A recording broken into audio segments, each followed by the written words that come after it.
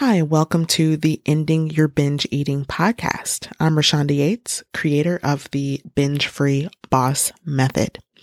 I overcame binge eating and lost 50 pounds, and now I'm sharing my strategies, stories, tools, tips to help you end your binge eating and release weight for life. So today I want to talk about something that is a little bit more personal. And today's episode is going to be about how you can be a better friend, parent, and community member through being binge free. Now, I've spoken briefly on this podcast about the fact that I lost my mother to cancer in 2011. Now, this was an important relationship in my life. She was a friend as well as a parent to me. And what I haven't shared is that, losing my mom was really the catalyst for why I ultimately created the Binge Free Boss Method. A huge reason for why I do the work that I do is because I watched my mom struggle with binge eating and her weight all my life. She passed away at a very young age from breast cancer. And that was really when I got my own wake-up call. I realized that I had learned to stuff and avoid my emotions, which I watched my mom do for many years, instead of learning how to deal with them without eating. And, I watched her put herself last. I watched her take care of everyone around her, except for herself. And it didn't really register, when I was growing up, but later I can look back and I can see the very same patterns that I did with food, and I saw my mom doing it. And I remember her talking about, some of the struggles that she had. And she didn't realize what she was dealing with. She didn't realize she was dealing with a binge eating habit.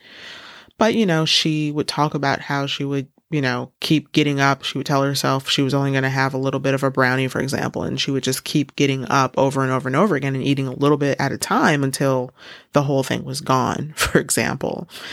And things that she would say around going all day long without eating, and just, little things that she would say that came back to my mind once I started really digging into it and learning about it myself.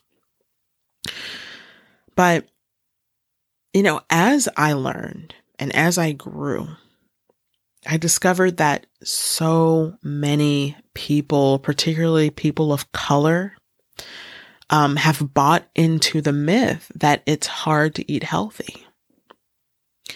And I really wanted to empower people, especially people of color, to understand how to partner with their brain, their emotions, and their body to create lasting health and raise emotional intelligence in our community. Because this is something that I feel is just not talked about as much in this community.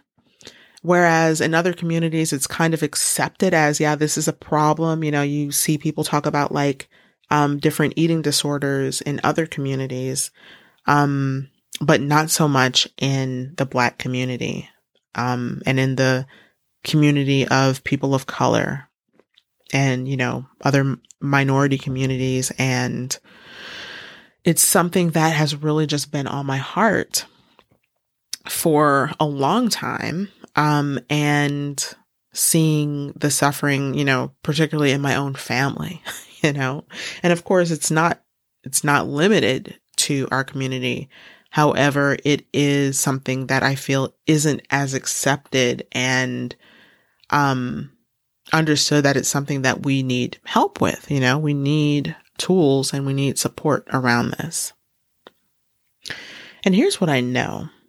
When we're unhealthy, when we're lethargic, when we're immobile from our weight, or we're obsessed with our food, we can't show up the way we want to. in our lives when it comes to our family, our children, and the work that we're doing in the world, whatever our purpose is, whatever our dreams are, those can't come to fruition if we are not well. We can't serve to our highest capacity when we're working from survival. And it took me a while to get this because I was doing a lot of striving for a lot of years, a lot of hustling, working really hard, trying to quote unquote make things happen. And, maybe you could say that all of that was, my lessons in life that would help me to get to this point, to be able to truly serve from a place of health, a place of integrity, a place of really being the change that I want to see in the world. But before I learned the principles that I'm sharing with you, I thought I was a good wife and a good sister to my brothers and a good daughter to my parents. And I'm not saying that I was like this terrible person or anything like that. But in hindsight, I wasn't present in my life. I really wasn't present. I couldn't really be there for other people because I was constantly in my head. Instead of being in the moment, I would be, thinking about food or trying to manage my food obsessively if I was dieting or, I was eating and overeating and binge eating. And so I was sleepy and I really didn't have very much energy for people. I remember times when I would literally let a call from a friend go to voicemail, not because I was busy with anything important or even just like resting, which is totally fine, but it's because I was eating and I would avoid that phone call because I didn't want to interrupt my ritual of sitting in front of Netflix and binge eating, and I would often have very little energy for people because of the way I was eating. And I wouldn't be doing the things that I knew I needed to be doing to move my life forward to the place that I wanted to be in life because I was sleeping off a binge, or I was too distracted by food in the kitchen to be able to get through a task, let alone something that was really difficult, which oftentimes we need to do hard things in order to really receive the great things that we want for ourselves in life. So it wasn't until I stopped the obsessing and the overeating that I realized how much more I could really be of service to the people in my life and how useful I could really be. When I got that behavior out of my life, everything just really honestly just fell into place. My weight released naturally with very little effort. It was easy. I was able to be there for people in a way that I never knew I could be there for people. I remember one of my best friends losing a family member that was dear, dear, dear to her. And I was able to drive up there.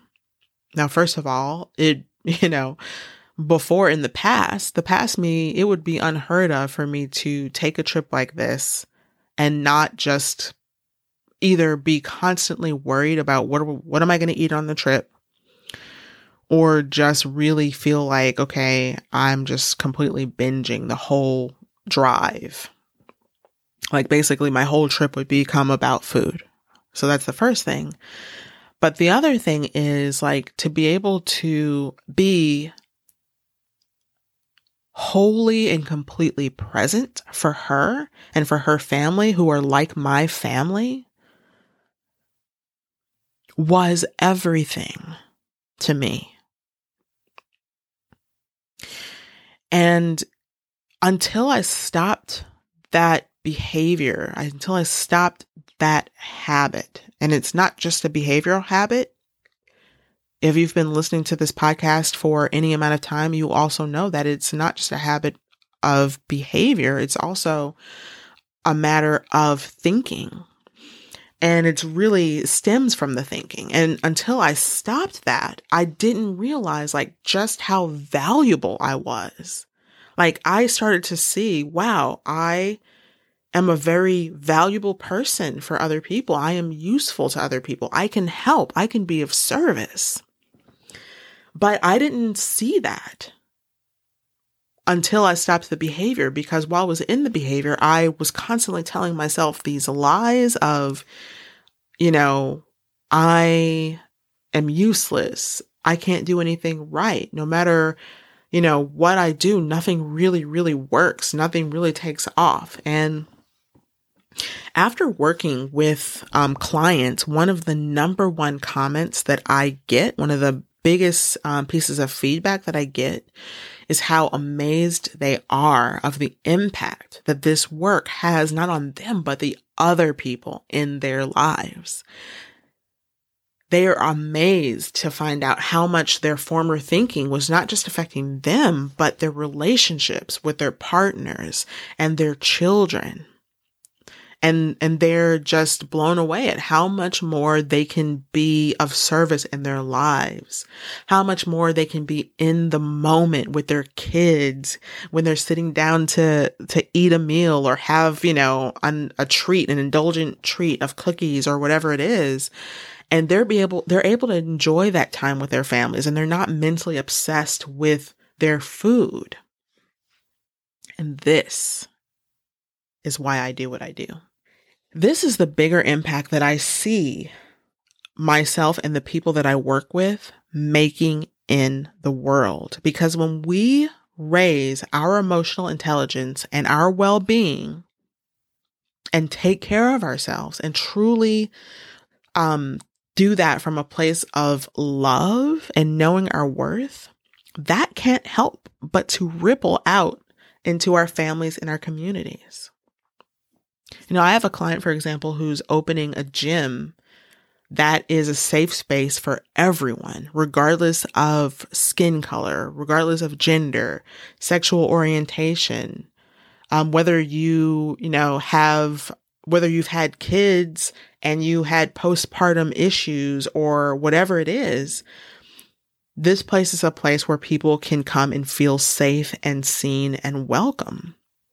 Now imagine how much more effective she will be now that she has the tools to take care of herself and really support herself. And I'm smiling while I'm saying this and thinking about this, to support herself in such a way to be able to show up the way that she needs to show up, to have the impact that she wants to have in her community.